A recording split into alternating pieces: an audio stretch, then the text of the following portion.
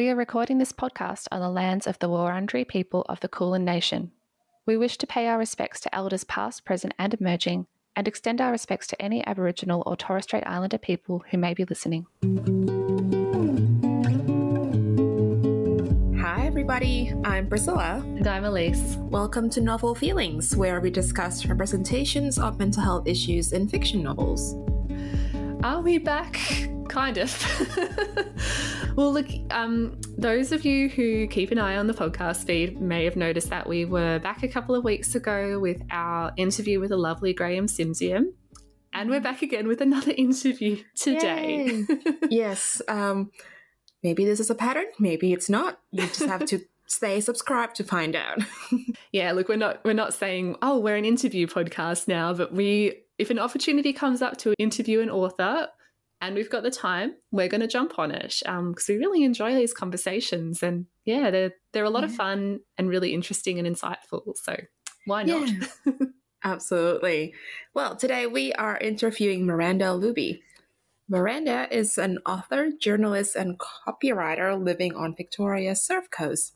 Her journalism appears in publications such as National Geographic, BBC Travel, The Sunday Age, and The New York Post. Her short fiction has been published by Bloomsbury and Margaret River Press and has been shortlisted for the Commonwealth Prize. And her debut Text Prize shortlisted young adult novel, Sadie Starr's Guide to Starting Over, is out in August 2022. And at the time of this episode coming out, should be released to the public. So that is what we're talking about today, Sadie Starr's Guide to Starting Over.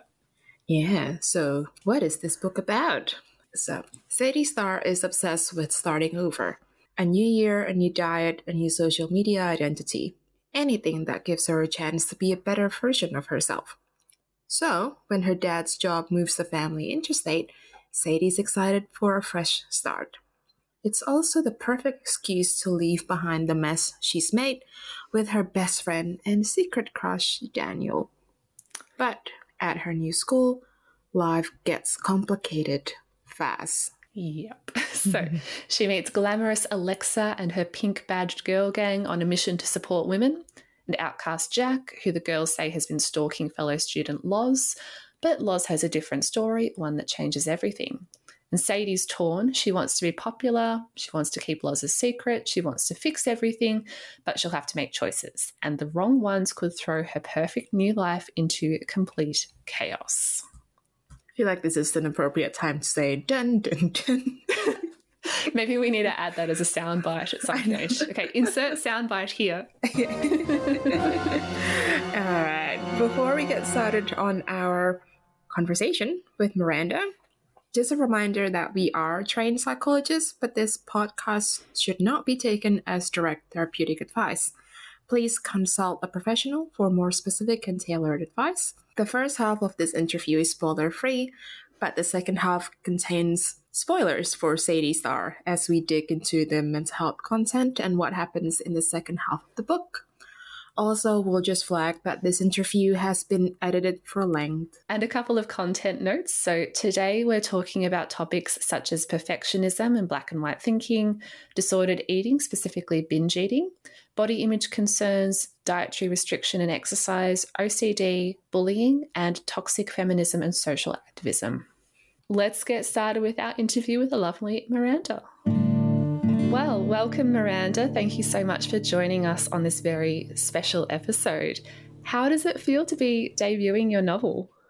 Yeah, so honestly, it's a real mix of emotions, as you might imagine. It's definitely exciting. I'm really proud of myself for having sort of achieved this dream that I'd held for a long time, and sort of not giving up on it. I've had some really beautiful feedback from early readers about how they've connected with Sadie's story, so that's made this time really special, but it's also really nerve-wracking. You feel very, very vulnerable putting your work out into the world. That can be a real challenge, but that's just part of it. There's no escaping that. So yeah, it's a mix of feelings, but it's mostly good. Absolutely an achievement. Elise and I have dabbled in writing in the past, and neither of us has managed to finish anything. So super impressed, you've gotten this far. Thank you. So why did you decide to focus on a character experiencing perfectionism or all or nothing thinking? Yeah, so, I think a lot of us know that perfectionism is really common. Almost every person I've spoken to about this book says that they feel like they'd be able to relate to Sadie, or they would have as a teenager. This is a character who she wants her school marks to be perfect and her diet and her exercise and weight to sort of fit into the idea of what they should be, in inverted commas. And, she wants the representation of herself on social media to be perfectly curated and all that sort of thing. And, I think so many of us, we understand that side of perfectionist thinking. But what I don't think is as well understood or spoken about as much is sort of what happens when those ideals can't either be reached or maintained, which they inevitably can't for, a perfectionist. And so for a lot of perfectionists, and certainly for Sadie, it becomes a case of this all or nothing. It's sort of one extreme or the other. And so, when her marks aren't perfect, she just gives up on her schoolwork and stops trying altogether. And when she doesn't stick to her diet, or misses a run, she binge eats to the point of feeling sick. It's these extremes. And I think, for many people, and for years this was the case for me, I didn't recognize those sorts of sort of self-destructive behaviors as stemming from perfectionism. In fact, I think sometimes people think it's quite the opposite. They're lazy, or they're greedy, or they have no self-control, which is just not true at all. And I think, the hardest part is the, positive, in inverted commas, outcomes of perfectionism. Great school or work achievements, or weight loss, or amazing organizational skills. These things are so praised in our culture. Mm-hmm. And the negative, in inverted commas, outcomes of, perfectionism, this procrastination or binge eating or, giving up in some way, they're seen as shameful and something that needs to be fixed or changed or stopped. I wanted to represent the full spectrum of how perfectionist thinking can play itself out, so that readers can maybe recognize some of those things in themselves and give themselves a bit of a break. And also, having a character with this all or nothing thinking pattern gave me an opportunity to explore the way this kind of thinking plays out in our social discourse, particularly online. So there's this sort of feminist girl gang at Sadie's school that wear these pink women support badges, and they have a pretty black and white approach to their activism. You're sort of either with them or you're against them. You're, endorsing their opinion, or you're called problematic. And so I wanted to explore how to find more nuance in our thinking, not just personally with the character of Sadie, but also sort of in our social discourse, which is, the main part of the plot at the school as well. Yeah, and I'm sure a lot of young readers will be able to relate to a lot of the thought patterns and spirals in particular that Sadie is going through throughout the book, and just how those things really build over time as well. A lot of the, I suppose, expectations we set for ourselves can seem quite healthy and goal-oriented initially, but it's so easy for them to kind of blow out of proportion and become really extreme and unhealthy, like we see for Sadie as the novel progresses. Yeah, absolutely. I think that that swinging back and forth, is common, and it can start quite small, but for Sadie it becomes really extreme, and when it's not dealt with in a holistic way, and she's just trying to fix the side of her that she thinks is the problematic one, it only makes things worse. I thought it was funny / interesting that when, was it Lost who said, I've noticed you have perfectionist tendencies, and Sadie's inner monologue was like, well, I'm not a perfectionist because I'm not perfect. That's right. And that, that's a line straight from my thinking, but I'm sure many people relate to it. That's it. And what I was saying before is it's often not, that part of perfectionism isn't recognized. Yes, perfectionists procrastinate, perfectionists binge eat, perfectionists get bad marks because they're perfectionists. It seems counterintuitive, but it's not. And it sounds like there's, an element of yourself in Sadie as well. Can you expand on that? Like how much of Sadie is you? Yeah, I mean, she does stem from my personal experience. She's definitely a fictional character in that, the things she experiences at school and that sort of thing, I haven't experienced myself, and there's certainly an element of needing to create a plot. So having to make things worse for her than perhaps, I have experienced myself. But certainly I'm a perfectionist, always have been, and coming to the realization that some of my more destructive behaviors were part of that perfectionist thinking was, a real journey for me into improving my mental health. And once I recognized that and thought that that would be, a part of a great character's journey as well to help people going through the same thing. I imagine that there's something almost therapeutic about writing in this sense and working through some of these experiences that Sadie's having. Yeah, absolutely. It feels good to be able to get down on paper and experience like what Sadie is going through, particularly with her eating habits, in a way that might help people who have never experienced that understand why people behave in this way. So I guess that's part of it. Everyone wants to be understood, right? So I guess that is part of it for me to say, this is my experience of the world. Can you see why? Can you see how this works for me? And for people to go, yeah, I understand that through your character. So certainly that, there's something therapeutic about that. I do hope that it will go into the hands of teenagers who need to hear that, but also maybe parents. I was really intrigued by the portrayal of Sadie's parents. I love the depiction of how their expectations of Sadie really contribute to her perfectionism. But they also clearly love her and never intended to hurt her in any way. And then there are these hints that their relationships with their own parents shape their habits and expectations of themselves and the ones that they place on Sadie. Can you tell us a bit about how this family or just these parents came to be for you? So initially, I guess, Sadie's parents came to me from a plot perspective. Writers do try to make things difficult for their protagonists. That's part of creating a compelling book. So I did ask myself, what type of parents would contribute to Sadie's perfectionism and make it harder for her to ask them for help. So that was sort of this image-obsessed mum who had apparently never overeaten so much as a block of chocolate in her life. That's how Sadie sort of pictures her. And a dad who's really focused on Sadie's school results as sort of a marker of her worth. At least that's how Sadie sees it. But I also know that people, they generally mean well, and that parents want the best for their children and, they're not intentionally causing them harm. So the question was then, why are these parents behaving like this? And it became pretty obvious to me that they were a product of their own past experiences, as we all are. So, the small insight we have into their own relationship with their parents, I think, allows us to see that even when, her mum and dad, Sadie's mum and dad, might be behaving in a way that we know is harmful and not helping her, we don't blame them. They're not intentionally doing the wrong thing. They're just imperfect, just like Sadie is, just like all the characters in the book, and they're doing their best. And in the end, they're open to learning more about how to be, supportive of their daughter's needs. Yeah, and I think that willingness to grow and listen to Sadie is one of their strengths as parents. I don't know if you might have seen me have a bit of a giggle when you mentioned before that as writers we have to create problems for the characters, because I just had this thought of, what if our characters just didn't have any problems? It wouldn't be very interesting, would it?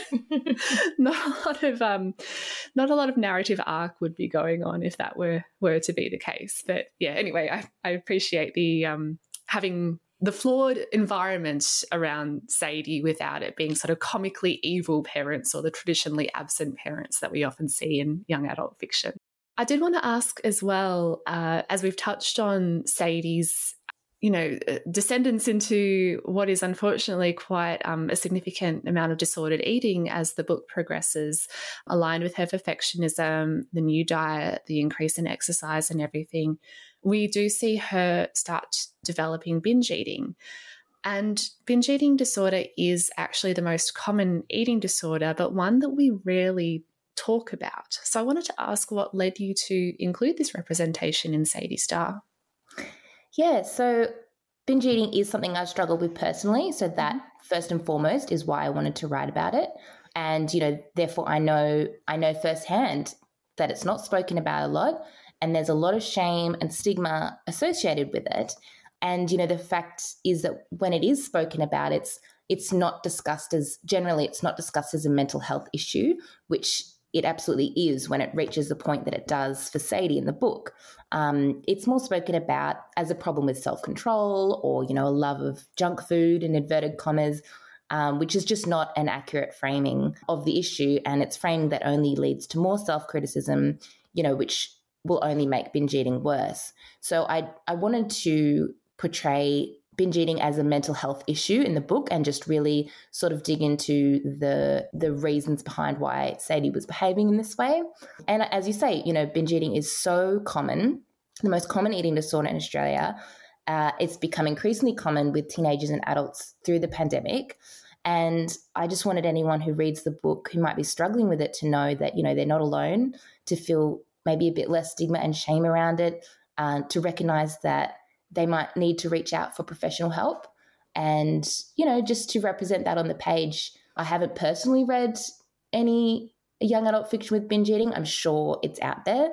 I can't say I have either. Yeah, I mean, no doubt it's out there. I haven't, read everything. But, the fact that it's at least not very common, I thought it's worth putting on the page just because it is so common in real life.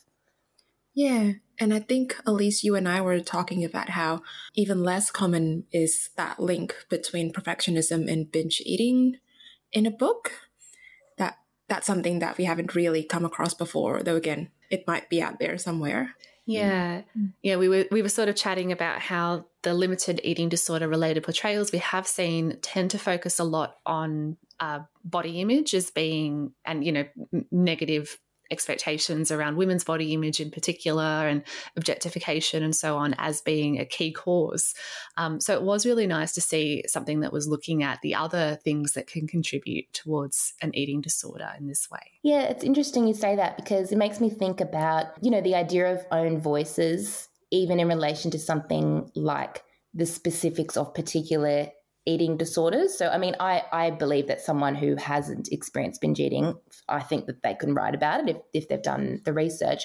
But, interestingly, when I first started writing Sadie Star, she was anorexic, which is not something I have experience with. But, I was too nervous and shameful to put binge eating on the page. And I'm so glad that I didn't write that experience because it's not one that I've had. And I think that I probably would have portrayed it in a fairly cliched way because, I don't have that in-depth experience. Whereas, Sadie, I understand her mind, I understand her motivations. And so, the closer you've been to an experience, the more nuanced that character becomes. And so, yeah, I guess it's a case of, of telling the truth, really, in fiction. And I think that really comes across because there are moments in the book that I found hard to read, not in a bad way, but it's just that the spirals and the way Sadie thinks about herself and the way that all or nothing thinking, it feels really affecting to me, that it's almost hard to get through. But I think in the same sense, it also feels true to what I hear when I'm working with teenage girls at that age. I kind of had those moments of going like, oh, if you were sitting in front of me, I really wish I could just stop you right there and start to dig into the things that you're saying and thinking, which is one of the curses of reading a book as a psychologist at times. I bet. You've also mentioned how did you put it? The feminist girl gang in Sadie's school, who can be quite rigid in their definitions of what supporting women really means. So, yeah, things don't always go according to plan for these girls, and that includes some pretty rough bullying or canceling of people who don't fall in line, I suppose, with their definitions of what feminism looks like. What messages about feminism or activism around social issues in general that you would like young readers to take away from this book?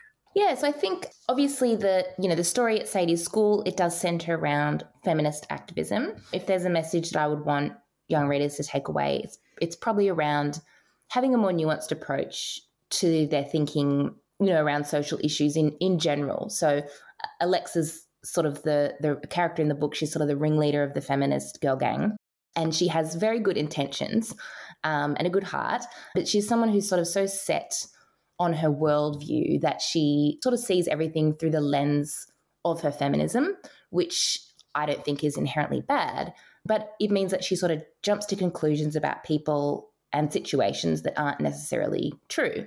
And she also throws around a lot of commonly used phrases like calling people patriarchal or problematic. There's some other characters that, they use the term cancelling and saying things like silence is violence. And they say these things perhaps without having had like a really good think about what these terms really mean, how they should be used, instead of sort of appropriating them for their own benefit or to fit their worldview.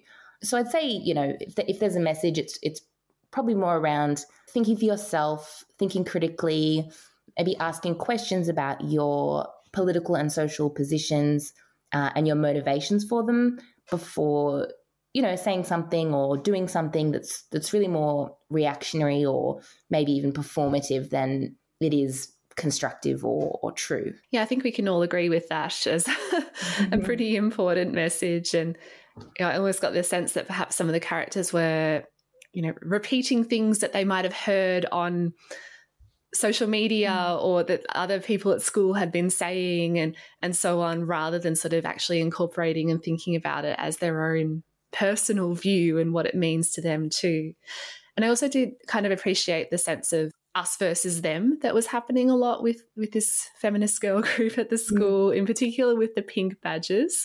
I thought that was a really interesting sort of physical demonstration of what this kind of feminism or social activism can look like. Yeah, that's right. I guess it sort of lends itself to that sort of group think. And, it's tricky because I don't think wearing a pink badge is inherently bad either. I mean, we wear symbols of the things that are important to us and that we're passionate about. And there's nothing wrong with that. But it does encourage that kind of tribal behavior that's really natural to humans. And so I just think we have to be a little cautious with it. Alexa, I find really fascinating because she starts off as a typical mean girl almost, in a way, like a feminist mean girl.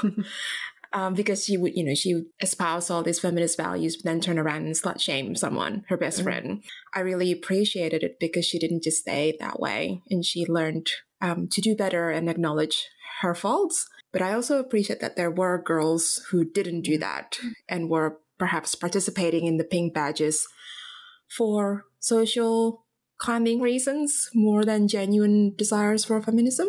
Yeah, definitely. There is definitely some virtue signaling going on there, which is, enhanced by social media and that sort of thing. And I think, and that happens in the real world as well. And I think probably this is fairly natural as well. An environment's being created where, social approval at the school comes from endorsing one opinion and punishing those who disagree. And if that's the environment that you're in, your survival instincts say, right, well, I'll wear a pink badge and I'll put the hashtags on my post. And that's understandable. It's very difficult to call out people who are doing something that maybe isn't ideal for what seems like the right reasons without looking like the bad guy yourself. It's challenging for all of us, and certainly for teenagers. And we flagged social media as well as being quite an interesting character within the book. Overall, I got the impression that the book was quite critical of social media, or at least how it's sort of being used in Sadie's world. Can you tell us about your personal views around social media? Yeah, so in the book, social media is used for a lot of virtue signaling and certainly bullying. And something pretty awful plays out for Sadie on TikTok in the climax of the book. And all these things do happen in real life. But I do personally think that's just a part of what happens on social media. There's obviously, incredible community to be found there. It's a wonderful creative outlet for teenagers, for all of us. So I don't think social media is inherently bad. I think it just reflects the real world. And in this story, it was only relevant to me to highlight where it was being used in a negative way. Having said that, though, so there's a character in the book named Daniel, Sadie's best friend and secret crush, and he has a anti-bullying forum or platform called Bullseye, where people can sort of go for help and chat about their experiences and get advice from other teenagers. And to me, that's a type of social media, which is obviously intended as a really positive space in the book. So, yeah, and I think the other thing is, for Sadie and for me on a personal level, I find when my mental health isn't great, it's not good to be on social media. And, when it is, then social media doesn't really cause me as much harm. So, I think for Sadie, who isn't in a great space in terms of her mental health, she has a challenging relationship with social media. And I think that's something that we all need to recognize. Certainly social media has a lot of cons, but its use does reflect our own minds in a way. And certainly for a perfectionist, I can spend too much time trying to curate my presence online and overthink it, and it's just not healthy. So I know, for me, it can be a trigger, and it can also be a warning. Oh, okay, I'm overthinking this. I need to step away for a few days or whatever it is. This is unrelated, but I have to say I appreciate the friends to lovers trope in this book. There's not enough of it. Elise and I differ a bit on that. I'm enemies to lovers all the way. Great. Not in real life, only in books. Yeah. One last question before we dive into the spoilery portion of this episode. Mm-hmm. Do you have any author or book recommendations to share with our listeners? Yes. So I recently read a book called The Center of My Everything. It's by Elaine Webster. She's an Australian author. It's a YA book, and it's just a really raw and honest novel. It centers around teen binge drinking culture and generational racism, but it's also a beautiful novel. It's about transcending our past and our pain to find sort of love and compassion. And it's just a great example of really, really truthful storytelling. And it's an Australian novel, and she's a very talented author who's written many books, and I can't recommend it enough. And another great book, which is a writing craft book and sort of a memoir, and it's recently released by an author called Lee Kaufman, and it's called The Writer Laid Bare. And it's about writing and living with emotional honesty, which, clearly to me is quite important. And I think it's a great one. It gives readers permission to live and write with more truth. And it's a really great read. Awesome. I will be adding those to the TBR as well. And listeners, will make sure to include those in the show notes as well if you want to check them out. All right. Well, I think it's time to dive a little bit more into some of the things that happen in, I guess, the second half or latter third of the book. So spoilers beware. If you haven't read Sadie Star and you don't kind of want to know what happens at the end, now is the time to tune out. As humans, we're naturally driven by the search for better. But when it comes to hiring, the best way to search for a candidate isn't to search at all. Don't search, match with Indeed. When I was looking to hire someone, it was so slow and overwhelming. I wish I had used Indeed. If you need to hire, you need Indeed. Indeed is your matching and hiring platform with over 350 million global monthly visitors, according to Indeed data, and a matching engine that helps you find quality candidates fast. Ditch the busy work. Use Indeed for scheduling, screening, and messaging so you can connect with candidates faster. And Indeed doesn't just help you hire faster. 93% of employers agree Indeed delivers the highest quality matches compared to other job sites, according to a recent Indeed survey. And listeners of this show will get a $75 sponsored job credit to get your jobs more visibility at Indeed.com/podcast. That's Indeed.com/podcast. Terms and conditions apply. Well, we've talked a bit about binge eating representation in this book. Sadie's eating disorder isn't actually named in the book explicitly, though, of course, it's mentioned in the acknowledgements and author's note. The closest we get in the narrative was when Daniel tried to bring it up and Sadie cut him off. Was this an intentional choice? Yeah, it was intentional. So I'm not a psychologist, I'm a writer. And I do know that binge eating disorder can be very difficult to diagnose. like a lot of mental health issues. And I didn't want to be misleading, as if I was saying, this is exactly how someone with this disorder behaves. For example, Sadie restricts her food a lot and diet a lot as well. And I know that that's not some people's experience with binge eating disorder. So, to diagnose her in that way, I didn't want people to feel like, well, that's clearly not what I'm going through because that's not my experience. Therefore, perhaps I shouldn't, label myself in that way. And I also didn't want people to think that they shouldn't get help just because they wouldn't be clinically diagnosed, as having binge eating disorder. It's like someone who maybe isn't diagnosed with an anxiety disorder but still has very anxious feelings and thoughts. I think no matter where you are on the spectrum of anxious thoughts and feelings or, disordered eating, if you think you need professional help, you should never feel like, oh, I'm not bad enough, in inverted commas. I'm not, as extreme as that. I don't think you need to think you should have a clinical diagnosis. If you think you need help, you should look for it. So yeah, I guess I just didn't want to be too misleading to anyone reading by giving her a diagnosis. Yeah, it's an interesting point you raise about sort of whether it would be appropriate even for her to receive that diagnosis, because we absolutely know that she is experiencing binge eating as the book progresses. Like, I don't think there's any question in mind, but whether or not the quote unquote correct definition for her would be binge eating disorder or not, I'm not quite sure, because in the sort of eating disorder space, we talk a lot about transdiagnostic model of eating disorders, which sort of blurs the lines between the different diagnoses, as the diagnoses are kind of, in my view at least, a little bit unhelpful at times, like the line between anorexia nervosa, bulimia nervosa, binge eating disorder, and I think it's OSFED, the other specified feeding and eating disorder, is really quite blurry, what sort of coincides with each of them. There are some key characteristics, but a lot of things that occur across multiple eating disorders. And a lot of people might transition from one type of experience to another as well. So, for example, in Sadie's case, there are times where her exercising gets really intense and quite extreme and almost compensatory for her binge eating behaviours, and times where she's definitely not getting enough calories in terms of how much she's eating as well, like really quite significant under eating that's happening there too. So, yeah, it's sort of realistic, I think, in terms of how a young person, or any person really who might be going through this, might be experiencing those changes in symptoms and experiences over time.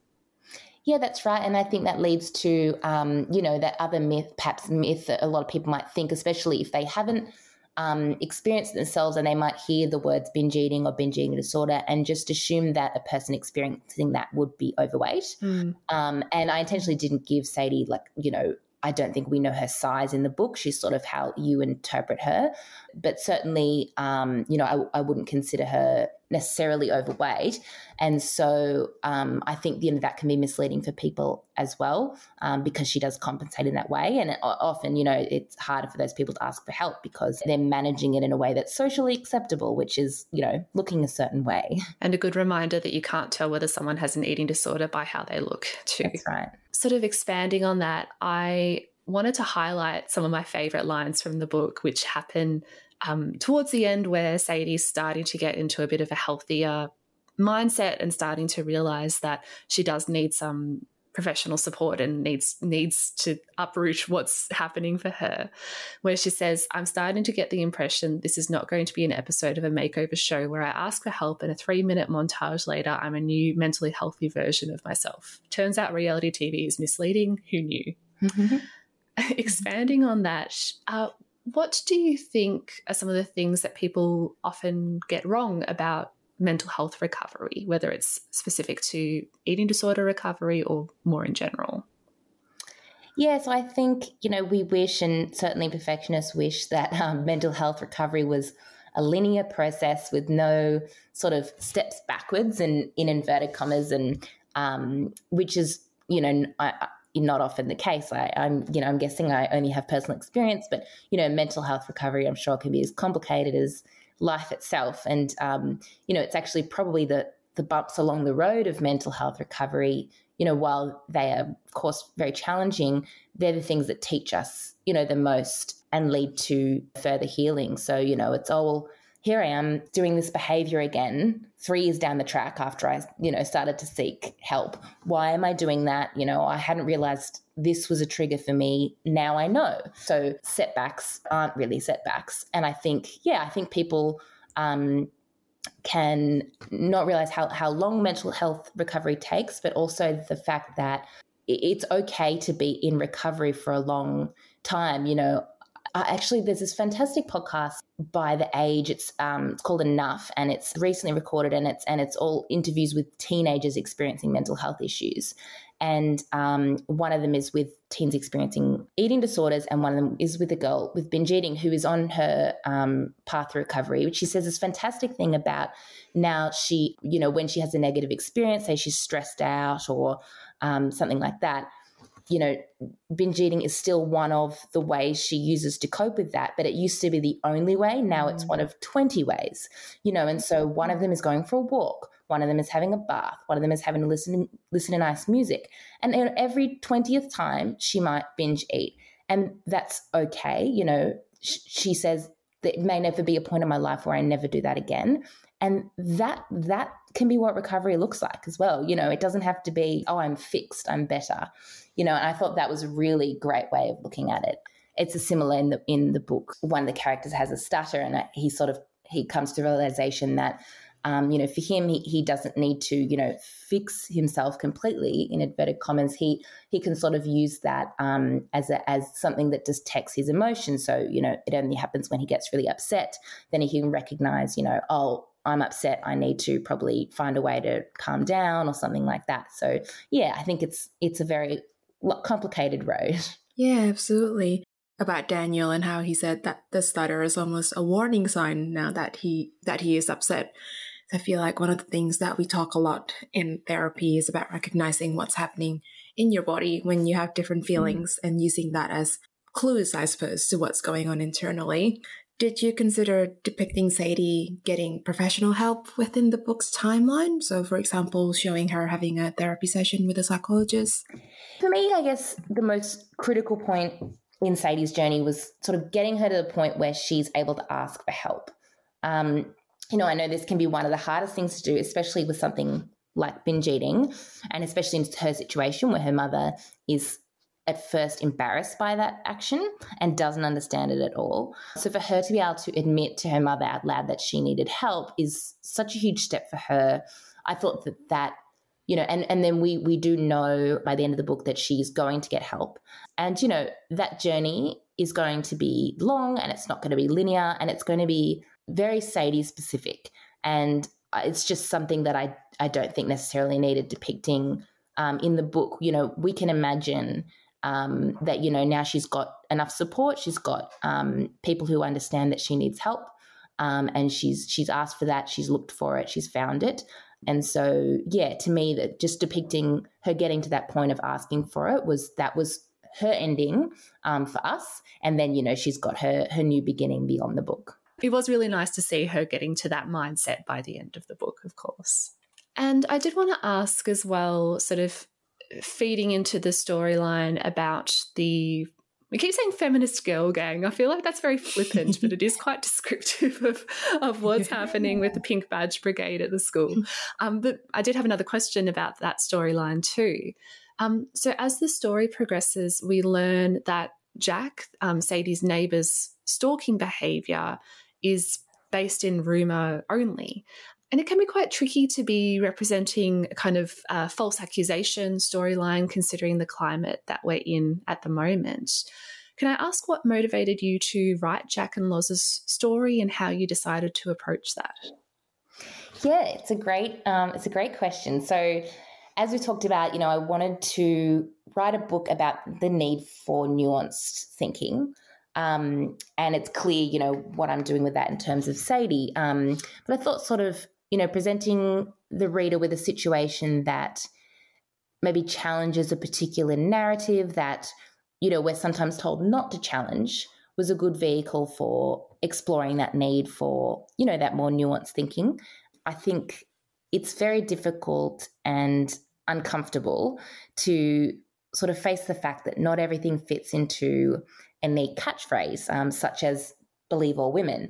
It's an uncomfortable thing to say and to admit, but we have to face that fact and find a way to work that fact into our worldview, or some lives will be ruined. Jack goes through a lot in the book in the name of that catchphrase, believe all women. And in this particular situation, that doesn't work out so well, which is uncomfortable and unfortunate, but that's just the way that it is. And which sort of leads into the approach I took writing it, which was just to sort of tell one true story. Yes, it's fiction, but, I think this is a believable set of circumstances.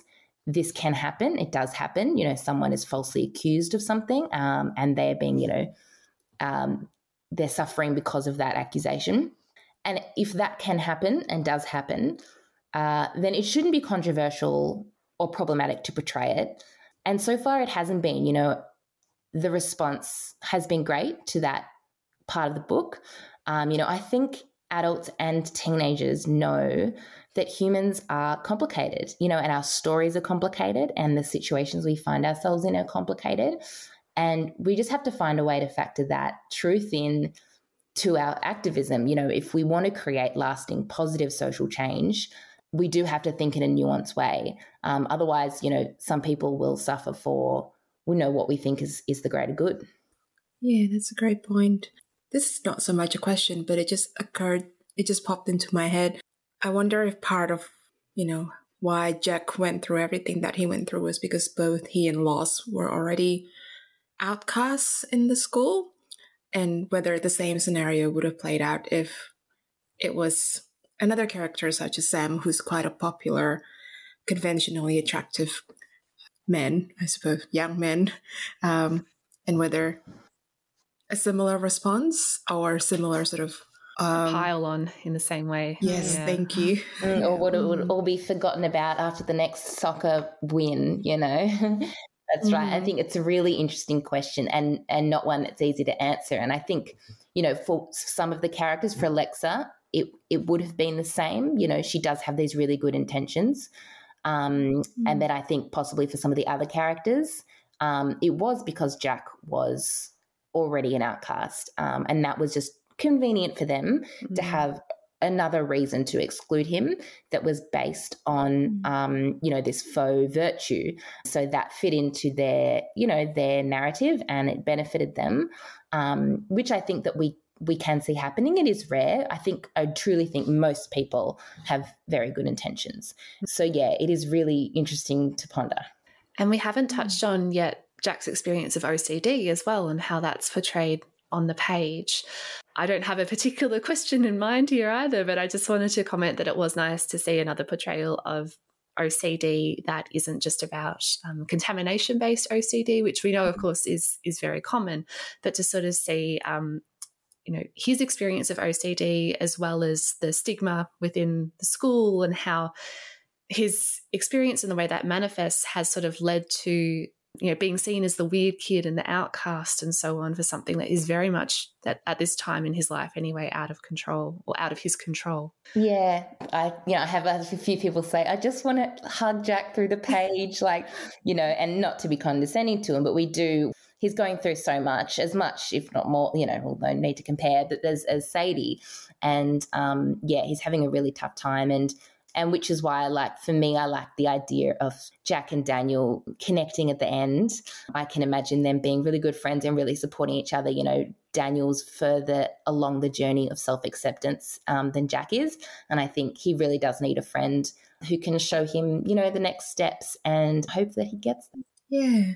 And I think actually Jack's dad is a good counterpoint to Sadie's parents, because Jack's dad is very unsupportive. I was going to say flippant. Awful. Yeah. Well, I was avoiding the word. Yeah.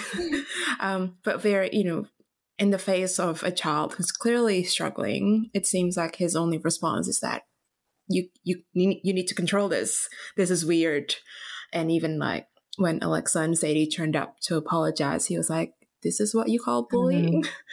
And then it's like, oh, It's such an interesting contrast to the way Sadie's parents respond to her when she finally asks for help.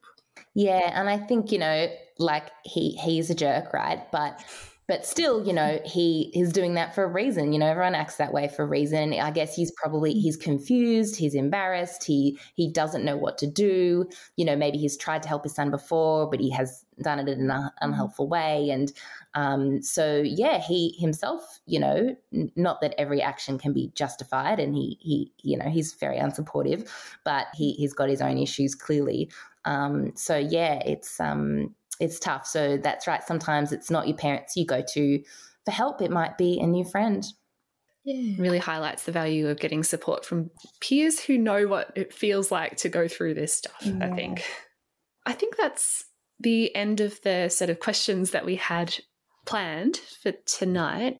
If it's okay, Miranda, I did want to ask as well, what's next for you? What's on the cards? Any new projects, works coming out, or anything else? Yeah, so I'm working on another novel, which I'd sort of had started before Sadie. So just continuing to edit that, and I do hope to publish more books. But I am, I'm also keen to say that I think it's important that, we're such an achievement-based culture. And, publishing a book is important to me, but I'm very conscious of not basing my self-worth on how many books I've published and how well they're received. So, yes, I'm working on more books, but I think I just want to write stories that I think can maybe make a bit of a difference and that are important to me. So we'll see, if I can do that some more, then that would be fantastic. Yeah, that's an awesome way to look at the writing and publishing journey. Best of luck with the second one. Thank you so much. Thank you for having me. It was so great to chat. Thank you. Thank you so much. Well, thank you so much for listening, and a big thank you again to Miranda Luby for donating her time to us today. Yeah, that was such an excellent conversation. Yeah, really enjoyed it. And go and check out Sadie Star. It should be available wherever you get your books. Please remember to subscribe and follow us to keep up to date with us and to know when our new episodes are posted. Our website is novelfeelings.com, and every now and again you will find a blog exclusive review that either one of us or both of us have written. So might want to check that out. If you would like to support the show, please leave us a review on Apple Podcasts or Spotify or wherever you get your podcasts. And if you want to get in contact with us, you can send us a message via our website or social media. So we're on Instagram, Twitter, and Goodreads. Find us through @novel_feelings. So at the moment, we are most active on our Instagram. So if you are not following us yet, please do.